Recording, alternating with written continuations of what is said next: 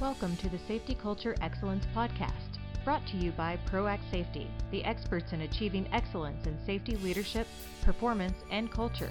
And now your host, John M. Galloway. Is safety a team effort? With all the talk about safety culture and team effort, you would think there would be more methodology developed to shape culture and grow teamwork. However, I find that most organizations do more wishing and talking than shaping. Sitting a group of people down at a conference table and calling them a team does not make it so.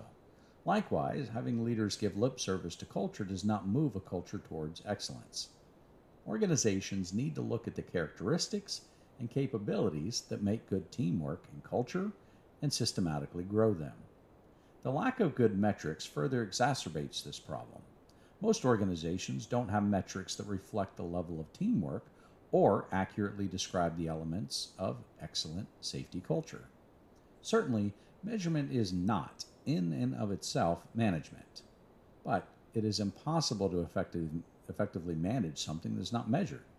Before you decide you have great teamwork and a good safety culture, define what those things are and begin to measure your progress toward them. Sign up to receive our monthly newsletter, which includes our latest published articles, videos, blog, upcoming events, and the popular What's Wrong with This Picture game at proactsafety.com/subscribe.